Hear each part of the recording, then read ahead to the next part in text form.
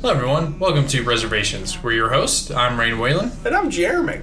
Ooh. I know. Great way to start off Well, season four. it's season 4. I figured let's just get it over with. You get to know my name at the top. You probably won't hear it again for the rest of the season. Before we get into the episode, there's a couple things we just wanted to talk about. If you follow us on our Facebook or Instagram or Twitter. And may I say, thank you to all 5 of you. Yes. We really appreciate it. Yes. You may have noticed we made a post about the passing of comedy legend Carl Reiner.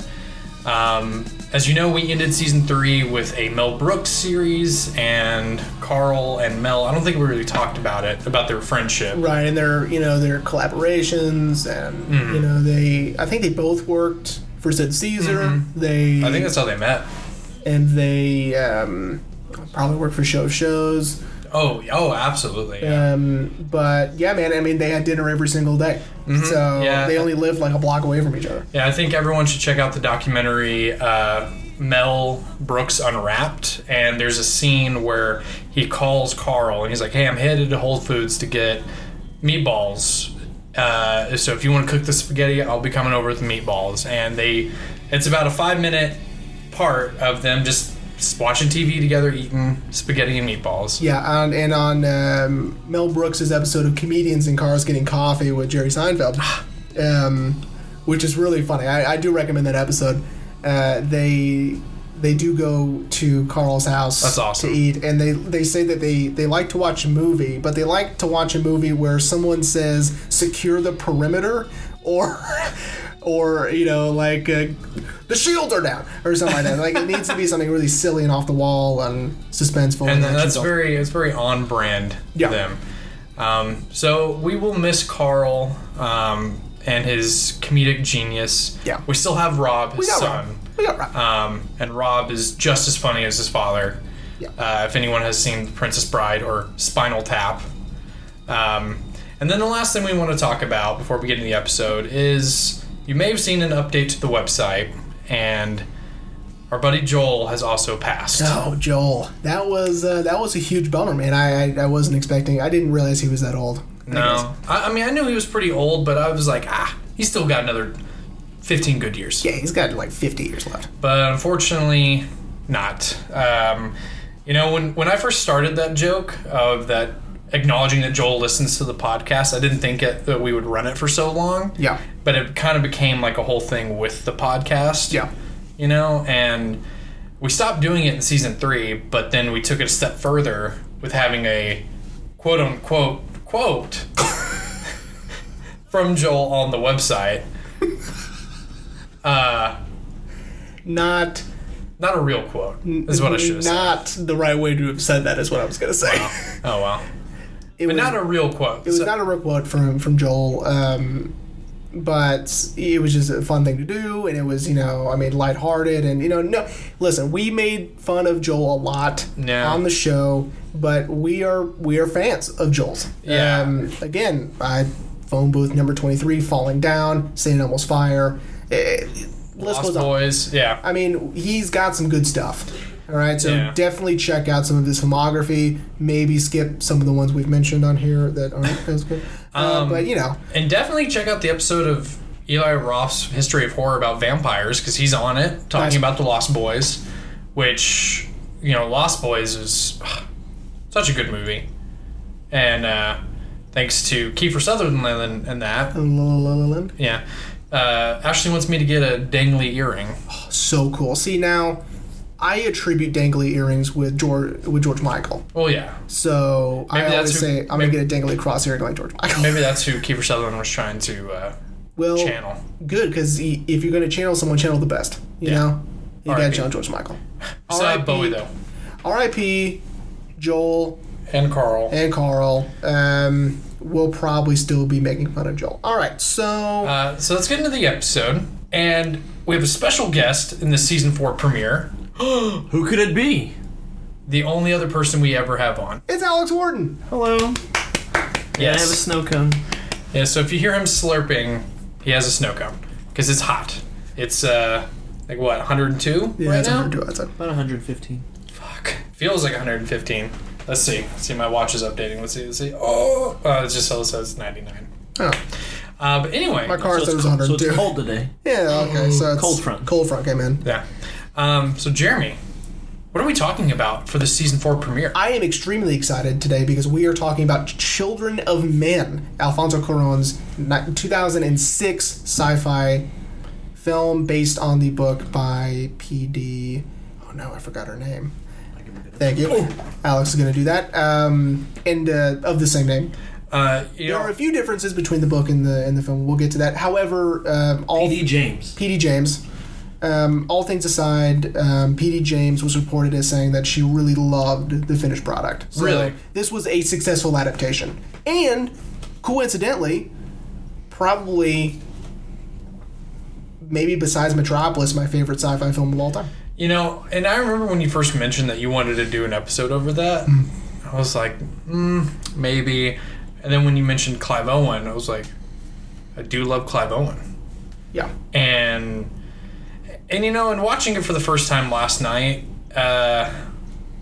again, just like with we need to talk about Kevin, it really bummed me out, dude. I really gravitate towards films that bum people out. They make me so happy. I don't know.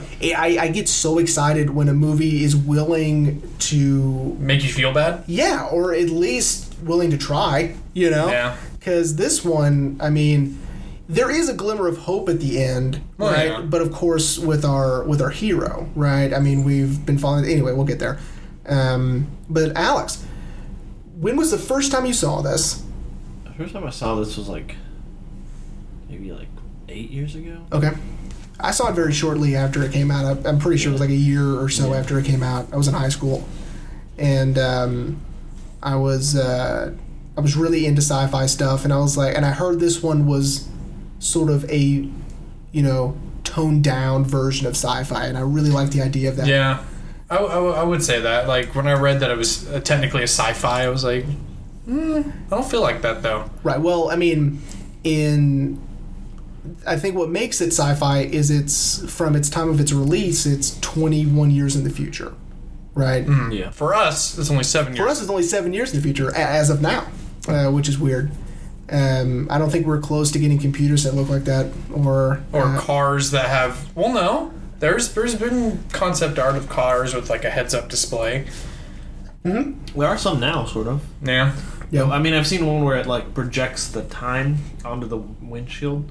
Mm-hmm. I mean, that was the only thing that was on there that was sort of heads-up display-ish. Well, and they have an alert one, whenever there's something coming towards the car in one of the scenes. Mm-hmm. There's Like an a alert flash, that pops up, and it's collision warning. Yeah. Kind of thing. Which was pretty Which cool. we sort of kind of already have, yeah. In some cars. I mean, it's not. Yeah, that's not out of the realm of possibilities. Yeah. But anyway, Rain. Yes. Alex and I love this movie very, very much. This is one of our favorites. We want to get your first impressions. You have the luxury of watching this for the first time. With Virgin Eyes? Yes, which is fun because, I mean, there are movies that I wish I can go back and watch. With Virgin Eyes? Yeah, I mean, just wipe the slate clean and let's watch it one more time, right? So you told me about the movie ahead of time, weeks ago. Yeah. Or actually months ago, probably. And so I kind of had an understanding of what it was and what the plot revolved around. And I haven't felt that level of anxiety since watching Good Time. Yeah, it is very... And it hits you from the first 5 minutes. Yeah. After he walks out of that coffee shop, all hell breaks loose. Yeah. And they keep that, even with some of the more mundane stuff, kind of introducing Clive Owen and Michael Caine, who, it took me a minute, I was like, that's not Michael Caine. It's Michael Caine, yeah, he's great. He didn't say Master Wayne at all, so... No, he didn't. But, even with that mundane stuff, it was still very intense and, and they keep that the whole rest of the movie. Yeah. And that I really enjoyed. When I say it bummed me out, it didn't mean I didn't enjoy the film at all. It left me feeling very just okay. Sorry. Where were And But I did enjoy it, and I love the technicality behind it. Mm-hmm. Like the 6-minute shot at the end, towards the end of the movie, where Clive is trying to get into the building to save Key. And we're following Clive the entire time. I like how you say his actual name and then the character's name for the. I don't know her name though. I just know her as Key. You can call him Theo. Yeah, you can call him Theo if you'd like. So okay, so that's a great way to start talking about this movie. Is its technical achievements, right? Yeah. And it's kind of. I remember when I broke down and finally looked up how they did the car scene. I wish I hadn't done that. Only because it's like a magic trick, You mean when they're first traveling with Key? Yes, when they're first traveling with Key and Julian and Miriam. And Fitz. Thank you. I was wondering Chiwetel's name. His name is Luke. When they're driving. Luke, yeah, that's him. Yeah. When they're driving, and you're noticing that we haven't cut yet. Right? Mm-hmm. And then it's sort of just rotating. The camera's just rotating around the car. But here's the genius part of it is we don't end the scene in the car. No.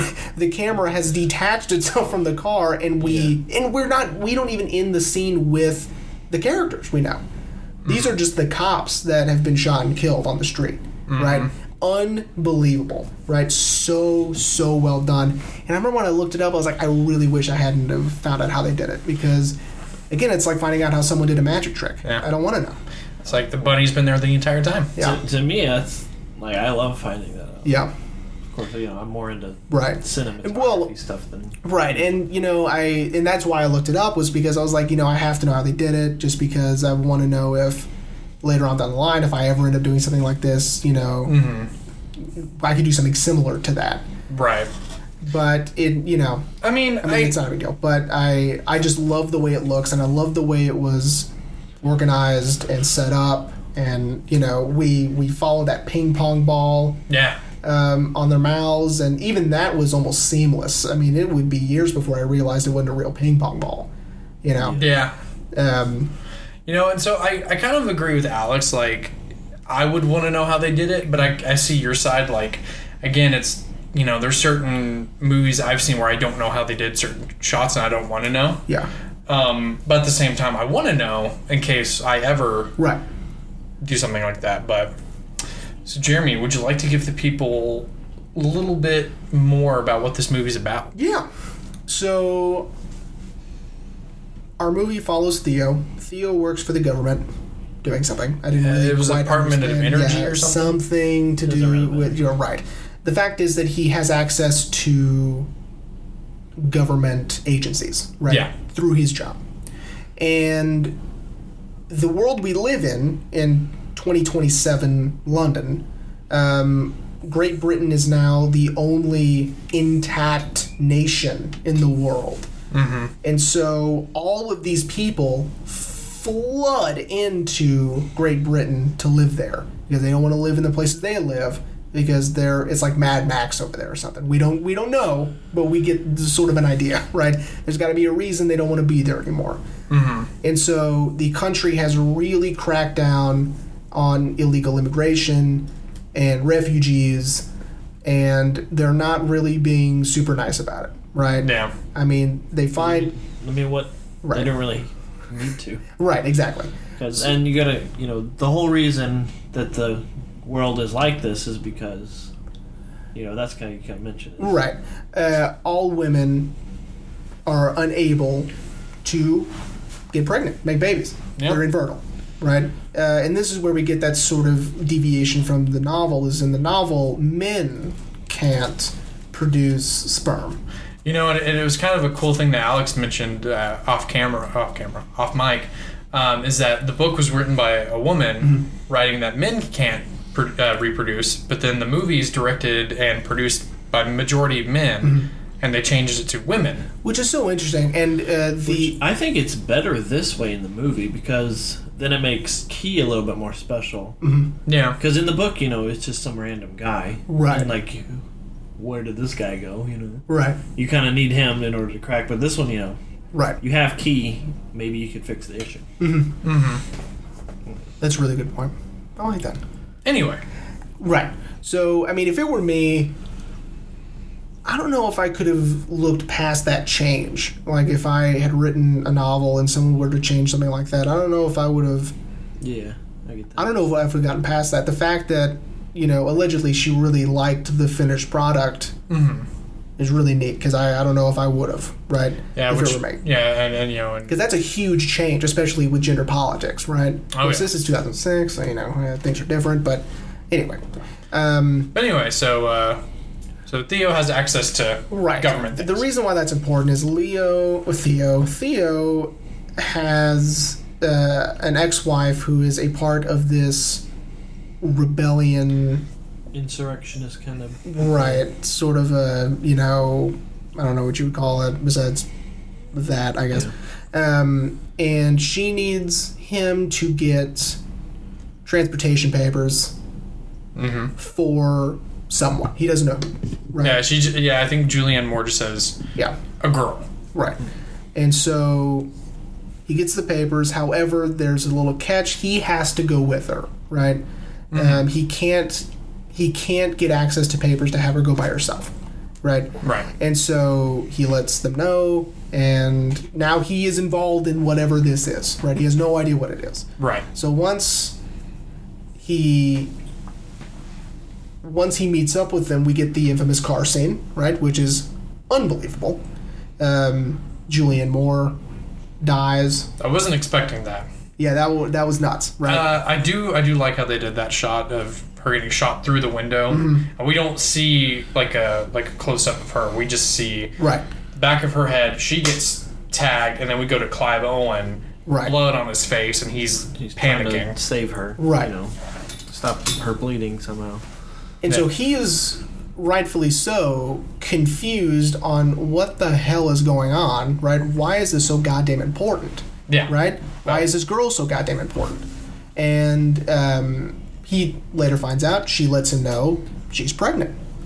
And this is the first baby in over 18 years, right? And so now we get the highest stakes of all, right? Yeah. Which is, we need to protect this woman who is potentially having the first baby in 18 years, right? Mm-hmm. And so the outfit, the rebellion outfit that Julian was a part of, Fishes, wants to use Key, the pregnant woman, as this sort of bargaining chip or something. Right? They just said like a political tool. Right. Yeah, basically it was just like a, hey, look, the government is doing all this stuff, yet however, on our side we have the first pregnant woman in 2 decades. Right. So it's sort of just like a sort of like a propaganda tool to get people on their side to uprise, Right. to throw the government over, It also helps their side that Key is a refugee. Yeah. So A black refugee. right. So that point them, right? Yeah. Yeah. But Key doesn't want that. No. Key just wants to, have the baby and take care of it as best as can. Right. However, you've got these two sides warring against each other. Right. That are, would each, the government doesn't really know about it yet, but if they do, each one would want to use it to their advantage. They mention that, like, shortly after she reveals that she's pregnant to Theo, that, they would just take the baby and give it to some posh black lady, Right. British black lady, and say, this is her baby. Right. Look, now we're solving the issue, Right. And rightfully so, Key and wants now we to keep the baby. get rid of these, get all the refugees out, Right.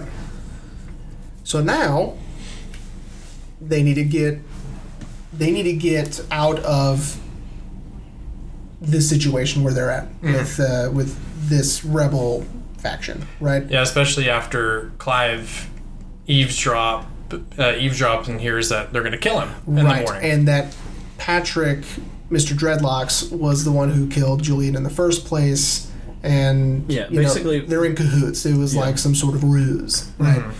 And so it was they- basically a. So Julian was, Key's friend, yeah, And since she's dead, it was them. They're able to twist their narrative to say, "Hey, look, it's dangerous out there. Stay here on this farm where we're hiding out and have the baby." And she's like, "Okay, yeah, Right. I don't want to go anywhere because it's dangerous out there." And basically, it's dangerous because they made it that way. Right. They made it look dangerous. Yeah. Which, I mean, in their defense, we're going to find out that it is dangerous out there anyway. Yeah. No matter where they are. I mean, somehow they're involved in that too, but we'll get there. So, And all along, the whole reason that Key is with them is because Julian has this mysterious group out there called the Human Project. yeah. Which, you go through this movie and you're not really... No one's sure if they actually exist or not. Right. It's sort of like... Because Jasper has mentioned, yes, they exist, right? And when Theo went to go see Jasper after the bombing at the coffee shop, he's about to tell a joke, and then Theo gets really upset and says, like, "Oh, man, the Human Project is bullshit. It doesn't really exist." And he goes, "Buddy, I'm just trying to tell a joke, man. Relax." So we have this sort of conflict. Do they or do they not exist, right? And so now that's the new mission. Yeah. Right? Theo trusts Julian. Mm-hmm. And so Julian says, there's a human project. Well, let's see if that works. Right? And so now the rest of the movie is, let's get Key to the human project. Yeah. Right? And so that ends up being this crazy adventure, just trying to get her to the human project. Mm-hmm. And to do so, they have to go see an immigration officer who is going to get them in a refugee camp so they can get to the... I mean, it's a whole... Rigmarole. Yeah. Which leads to one of the greatest shots in the film, which is trying to rescue Key from that rebel faction that took her back while they're on their way to get to the human project. And again, one of the best sort of act breaks is, once he has Key with the baby, everybody stops, right? Yeah. Everyone stops. They stop shooting. They stop, whatever, until she's out of the way, and then they keep going, right? Yeah. Which is unbelievable, right? Mm-hmm. And it kind of shows that, like, neither side wanted to use the baby. They just realized that there's an actual baby existing now. Well, no, I mean, I'm sure both sides would want to use it. It's just, in the moment, it's not so much, in the moment, you have the firefight, it's not so much, you're not thinking about your political agenda at that point. Yeah. Once you see this child, you think, holy crap, Yeah. babies are possible again. And there's a living one right here. No one's seen one in 2 decades. And it sort of just kind of like makes people feel, I would say hopeful in a way, because when she's passing like all these random refugees and other people, they're holding her out. It's almost like a a religious kind of They just want to touch thing. They it. just want to touch her and touch the baby. It's sort of like they're experiencing their own humanity and reflecting on that as well. And the soldiers do that as well. Yeah. A lot of them, kneel when they pass her and do the little Catholic Right. cross. And it's really, sort of all these people thinking about, just for a second maybe, like, is this, Right. like, what are we doing here? Right. Until, they get past and then Yeah, someone it's- starts firing again and they just all... And then it Start just goes killing each right other. back to Yeah, someone launches a bazooka and then they all go back to it, and Clive is just like, okay, we gotta go. Yeah. Then they reach the boat. It is revealed that Clive Owen's been shot. As they're rowing to the buoy out in the ocean, waiting for this boat to come to pick them up, to take them to the human project, Mm-hmm. allegedly. The boat shows up. Clive dies. Children are met. Yeah. Now, I did want to mention, it is such a small, obvious thing, but I still love it, is that when they are in that war zone and Key's holding the baby, what did you say his name was? Luke? Luke, yeah. Luke mentions that he's forgotten what babies look like, Yeah. right? And, I mean, you don't think about that, but it's like, of course he's forgotten, right? It's been 20 years almost, right? But I just really like that little reminder that he's like, oh my God, I forgot what babies look like or sound like, or what, it's unbelievable. It's beautiful, right? And it's such a small little detail they put in there. Yeah. That I loved. And I like his part whenever, Theo comes in and he takes a key and he's like sitting in their corner with his gun. Mm-hmm. And he's just like, we need that baby. We need him. And he keeps calling it him. When Right. The baby is a girl. It's a girl. And Theo's like, it's a girl.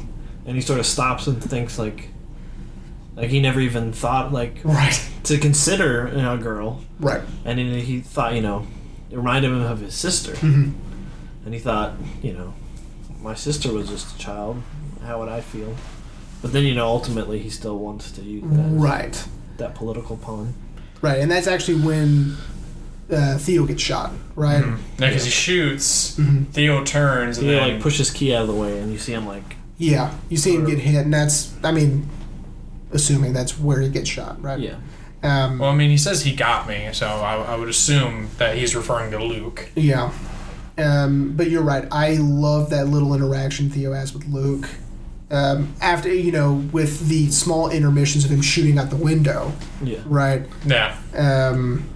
Is him just reflecting on, like what you were saying, his sister and, the remembering what babies look like, right?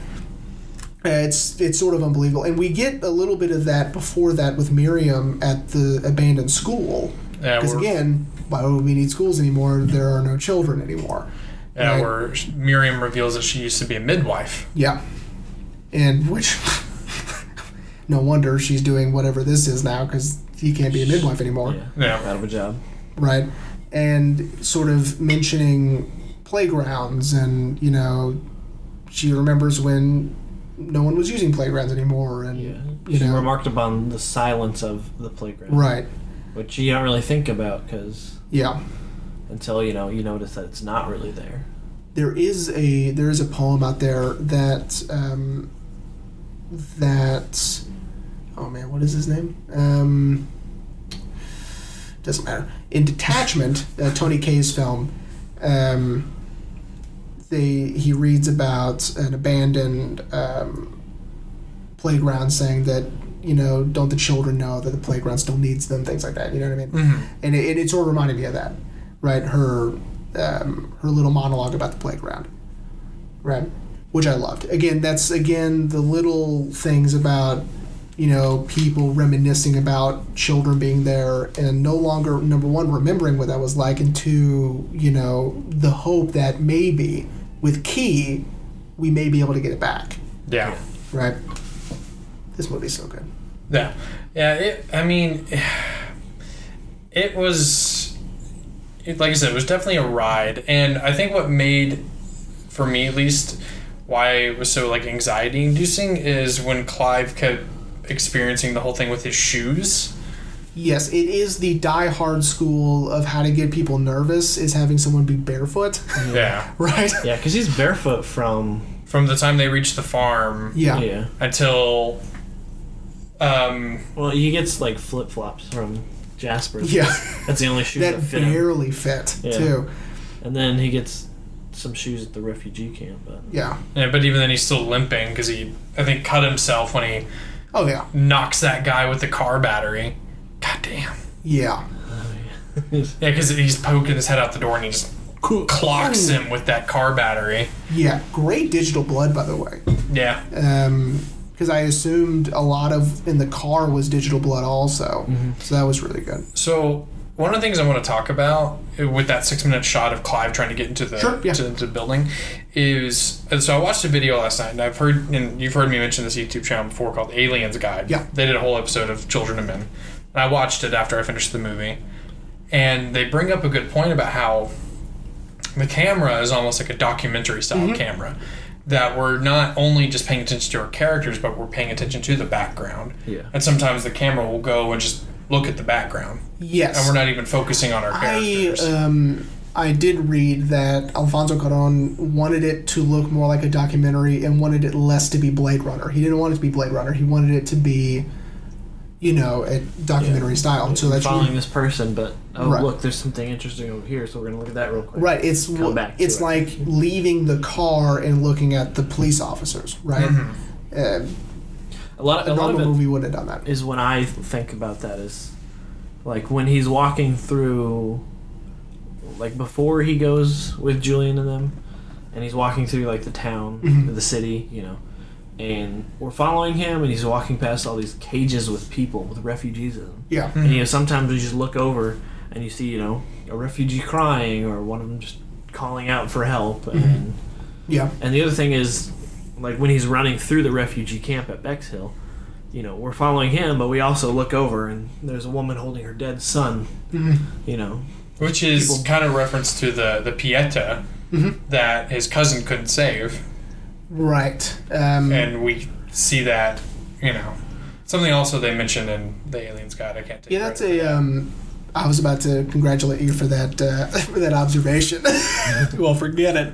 Well, aren't you glad I at least acknowledged? Yes, I am very happy that you didn't take credit for that because that's a really good observation. Yeah. And I really do like the artwork in the cousin's house. Well, I mean, it's called the Arc of Arts. He does have the a Banksy. Out in front. Yeah, when the Bentley comes in, you see that Banksy there, and then you get that gigantic Picasso. Yeah. Which is in the dining room. Which, from what they said in the Aliens Guide, it's supposed to like represent like anti war, I believe. Yes, is what it's supposed to represent. Yeah. And yet, I think it was supposed to be painted during or about the Spanish War. I think is what it was. and it's almost seated at a dining table where these rich socialites can eat. Yeah. And Ignore all the war around them. exactly. Basically. Yeah, and it really is.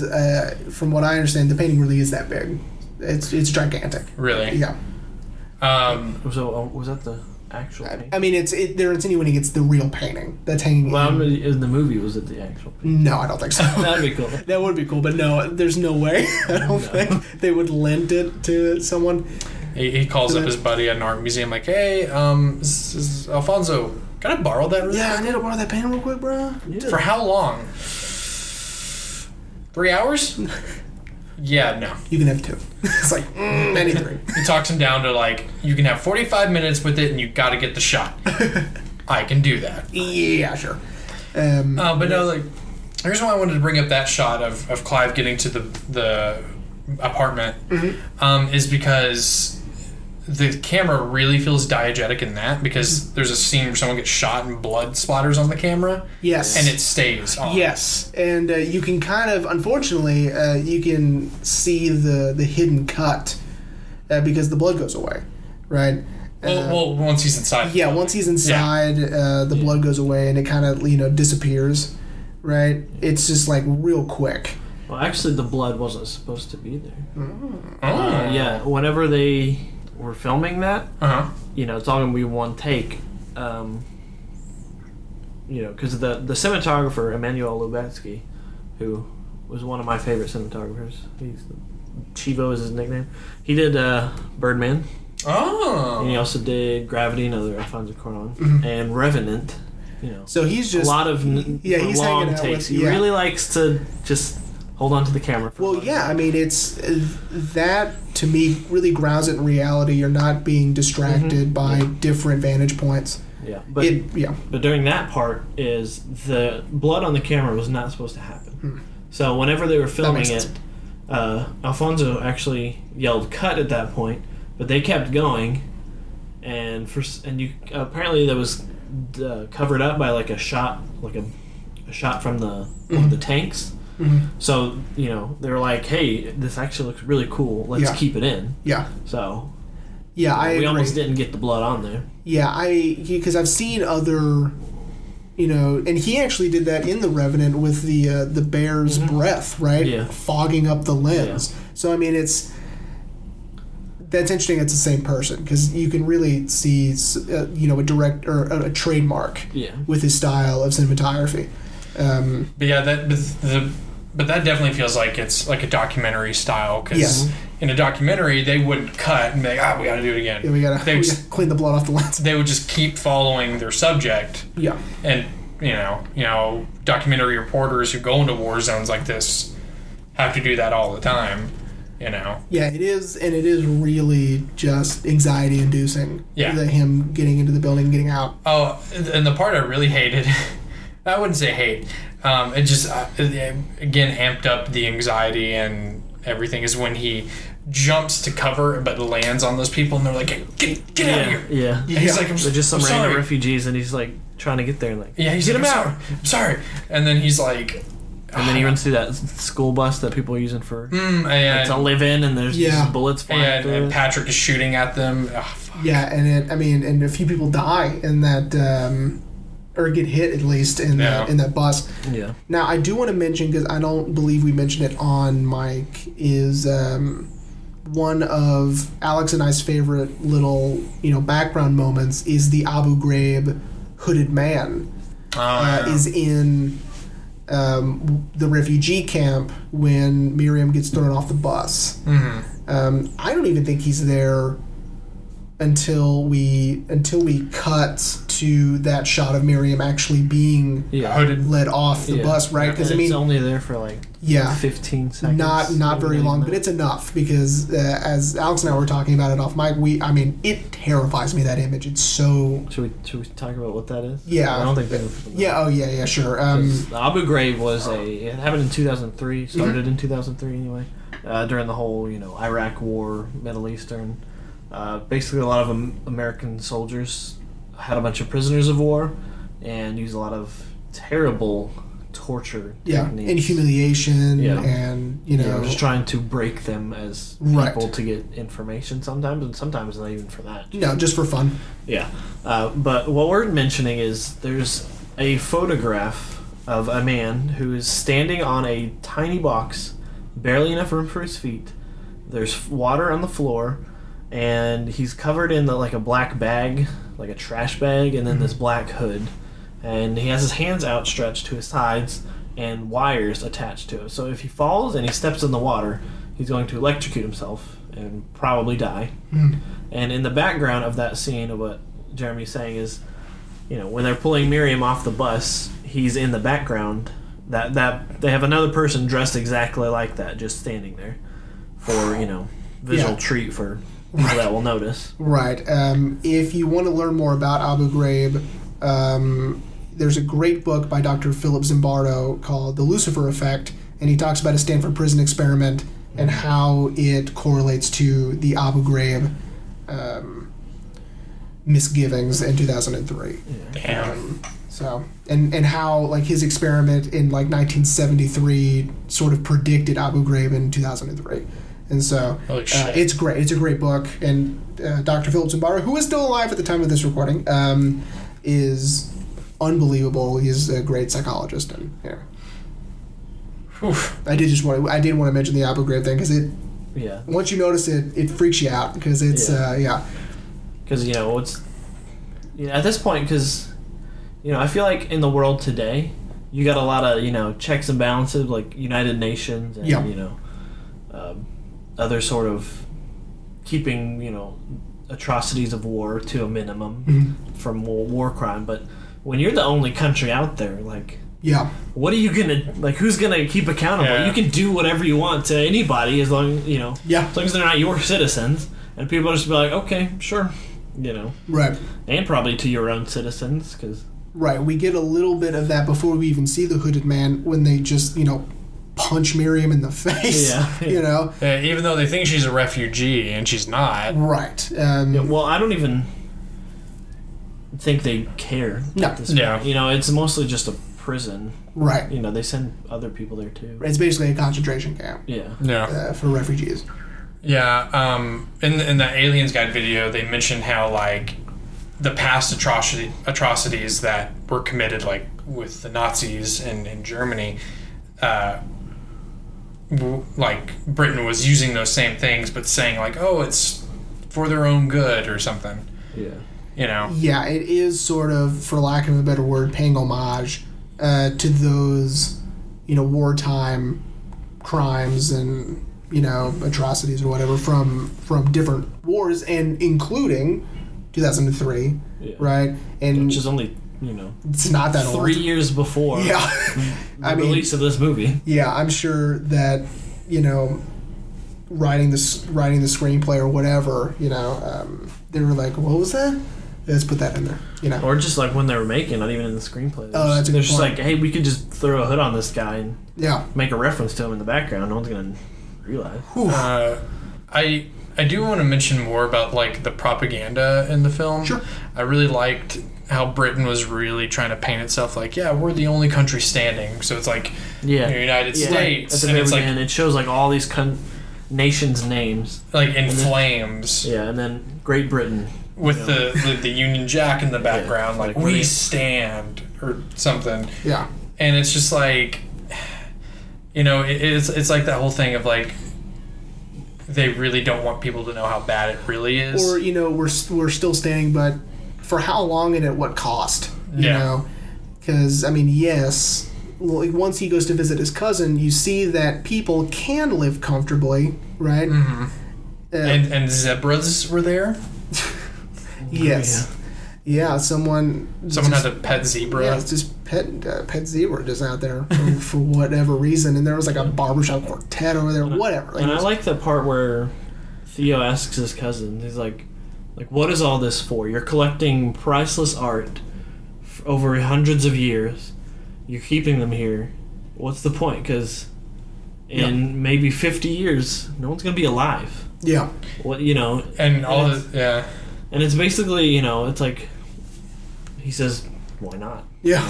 I don't really have anything better to do. Yeah.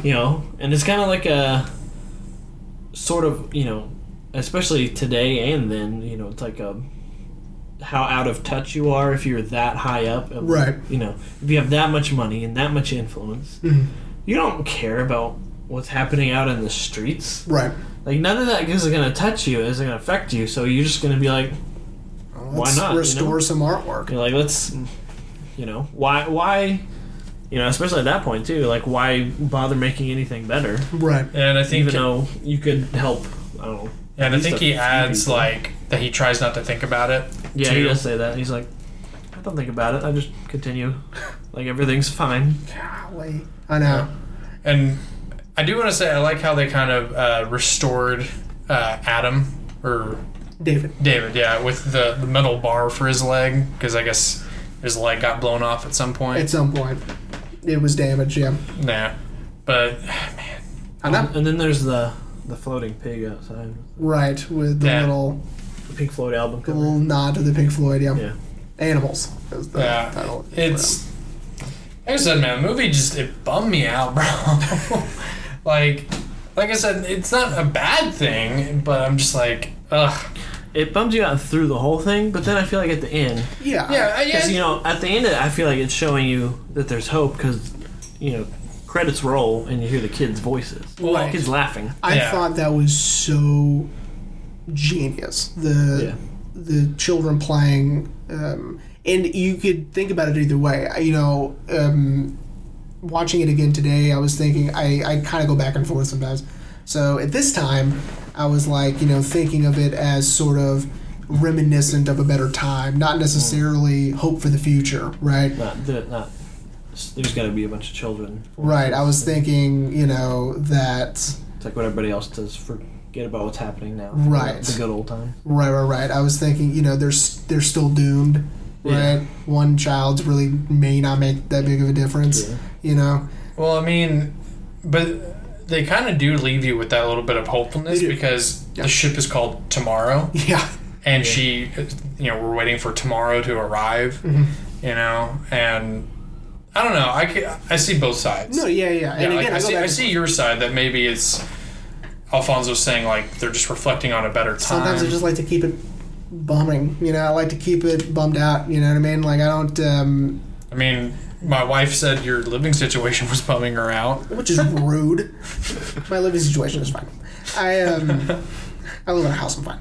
But I did want to say about the ending. I think. Hold on.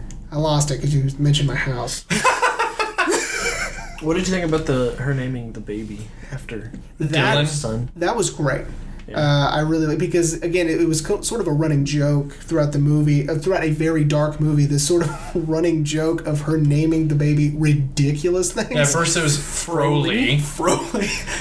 And then he's getting used to Froley. His She's response was great for Froley. He goes, "The first baby in 20 years, and you're gonna name it Froley? Don't do that." And then the second one, she's like, like, Bazooka. yeah, after she found out it was a girl, she's like, Bazooka. Well, And he's like, I was getting used to Froley. Froley's a man's name. And he's like, I don't know that. Oh. Yeah, and then as he's clearly she knows he's probably about to die. She's like, Dylan, because Dylan's a girl's name, and he smiles. He right? smiles. And now what I remembered what Alfonso Cuarón said is like he didn't want to end it as an ending. He wanted to end the film as if it were the beginning of a new movie. Oh, okay. Right? So like if we were to like if that were the opening shot, boom, Children of Men, what were we going to see next? Right? Because it's sort of the way he does it mirrors the very, very beginning. That's true, yeah. Right? And so he wanted it to sort of end as if it were an opening to a new one. Okay. Right. Because he plays the title card on Yeah. both things. That's interesting. I didn't really think about that. Yeah. I read that. And also, too. you open on this news broadcast about the death of the first, Baby Diego. the youngest person on Earth. He was 18. And Well, what's interesting about that is, and you don't have to read into it this much if you don't want to, but this sort of a small little glimpse of what it's like to be famous for almost no reason at all, for the fact that you're Yeah. just the youngest person in the world and having to deal with being famous for something you had nothing to do with. Yeah. They have no And- control over. Yeah, I mean, it's just like, no wonder he was so upset, right? Yeah. And that's just a little thing you can And then read you into if get want. basically murdered for it because, Yeah. he didn't want to talk to a fan. And it was like, the fans like, fuck you fan, then. quote unquote. Yeah. And then fan, just kills him. Yeah, just Mark David Chapman him just in the middle of the street. Yeah. And then the next person. Is Can you a imagine being like the second oldest and then the other person like, oh, fuck. Ah, Now I gotta deal with this. yeah. Now I'm the youngest person. And in the they world. kind of mention that Patrick's cousin. He was only 19, Yeah. or as he put it, me cousin. You killed me, cousin. Yeah, I mean, it's nuts. But I do briefly want to talk about the very beginning of that opening of... I mean, Clive Owen's not even the first person you see in the movie, right? Even Nope. at the end credits, it's in order of appearance. He's like the seventh Yeah. person down. Yeah. Right? It's it opens in the coffee shop. Right. People listening to, And again, one shot watching the broadcast of this kid of that the was- death of baby Diego. And he's just kind of trying to make his way. He's like, who cares about baby Diego? Get the fuck out of my way, I need my black coffee so I can put my whiskey in it. Yeah. Which I like that he kept the bottle and he just kept refilling it. That was really cool. Anyway, but as he goes and gets his coffee and leaves, right? We're still maintaining that continuous shot, and then the camera kind of goes around to the other side of Clive, and boom, we get that explosion in the coffee shop he was just in, right? And the camera sort of rushes past Clive again, that documentary style. like, we're leaving the main Like, we're- character like, to who just go see cares? at the action. Right, and then that woman comes out holding her own arm in her other hand, and then bam, we get that title card. Right? Yeah. And it really sets you up for the whole movie, right? Expect the unexpected. Don't expect it to... This is not a fun place to live. No. This is not a fun time to be living in, Nah. also. And basically anything could happen. And it sort of reminded me of Saving Private Ryan. where- Yes, I was gonna say that. Yeah, Never. where you get sort of shots of that, but they're really quick, right? And they also, don't... there's a guy holding his arm. Yes, there's a guy holding his own arm in Saving Private Ryan, and he's sort He's of looking around. he's like, looking what is for it. happening? Yeah, he's right. he's holding. Oh, he's holding. He's kind of looking down, and he's disoriented and shell shocked, and that's what this woman was. This woman was shell shocked and holding her own arm, and I love that we didn't hold on her for very long. Yeah. Right? It was just enough to where you know what's going on, you see what she's holding, and then we get to start the movie.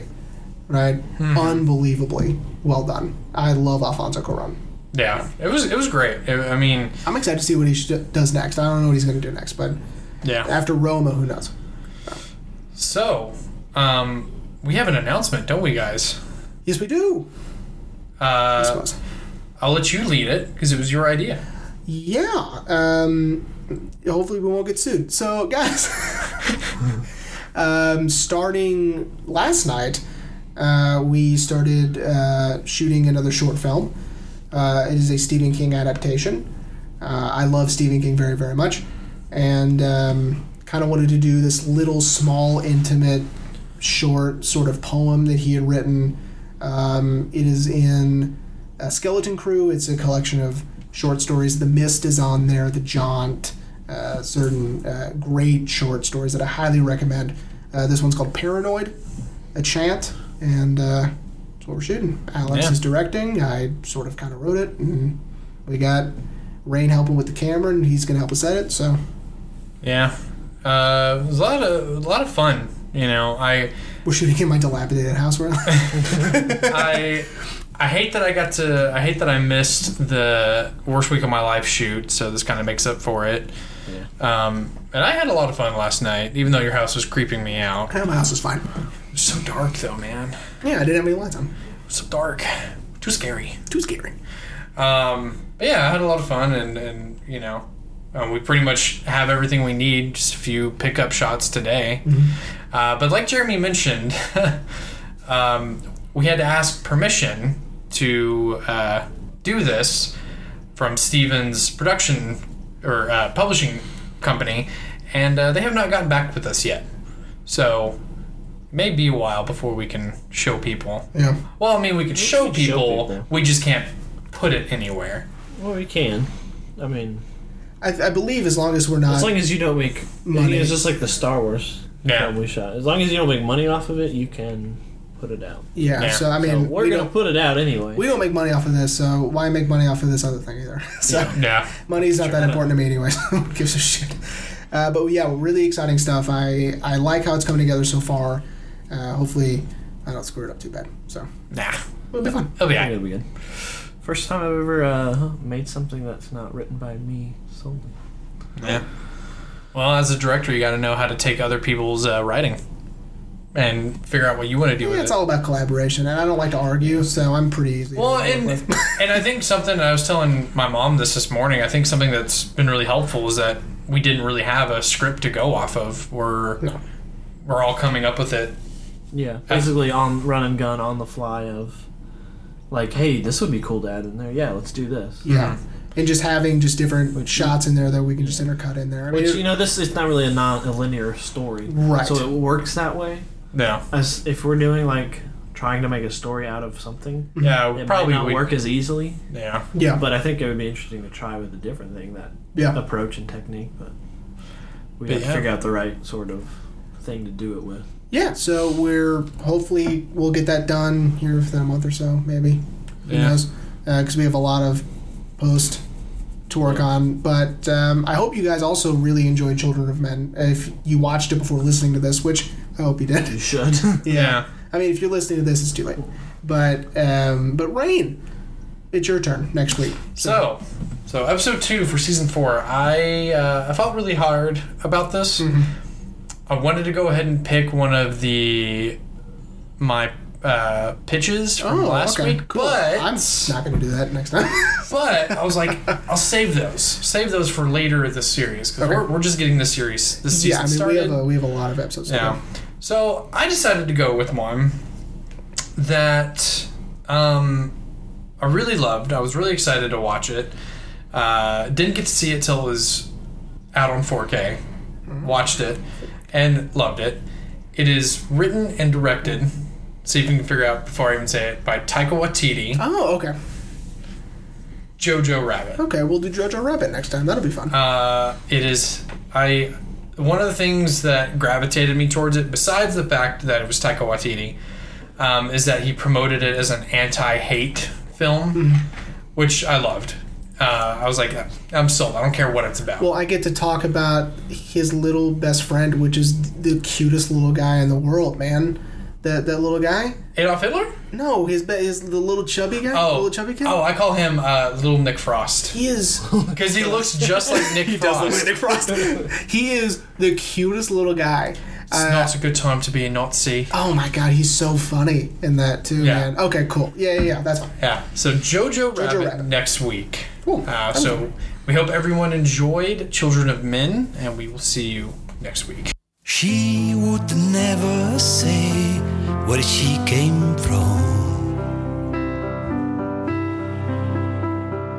Yesterday don't matter if it's gone. While the sun is bright, or in the darkest night, no one knows. She comes and goes. Goodbye, Ruby Tuesday. Who could hang a name on you when you change with every new day? Still, I'm gonna miss you. Don't question why she needs to be so free. She'll tell you it's the only way to be. She just can't be chained to a life where nothing's gained and nothing's lost at such a cost.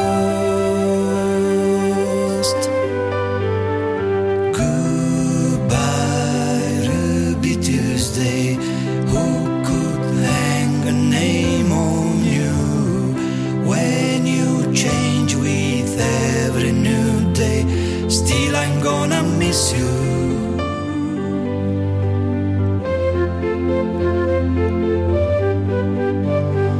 There's no time to lose, I heard they say. Cash your dreams before they slip away. Dying all the time, lose your dreams and you will lose your mind. Ain't life unkind? Goodbye, Ruby Tuesday. Who could hang a name on you when you change with every new day? Still, I'm gonna miss you.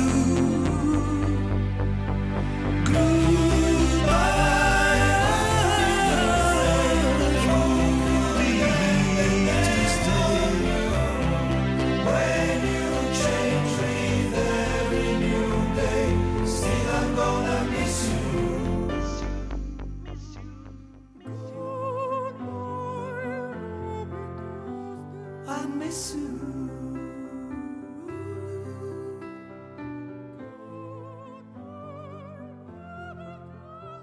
I miss you.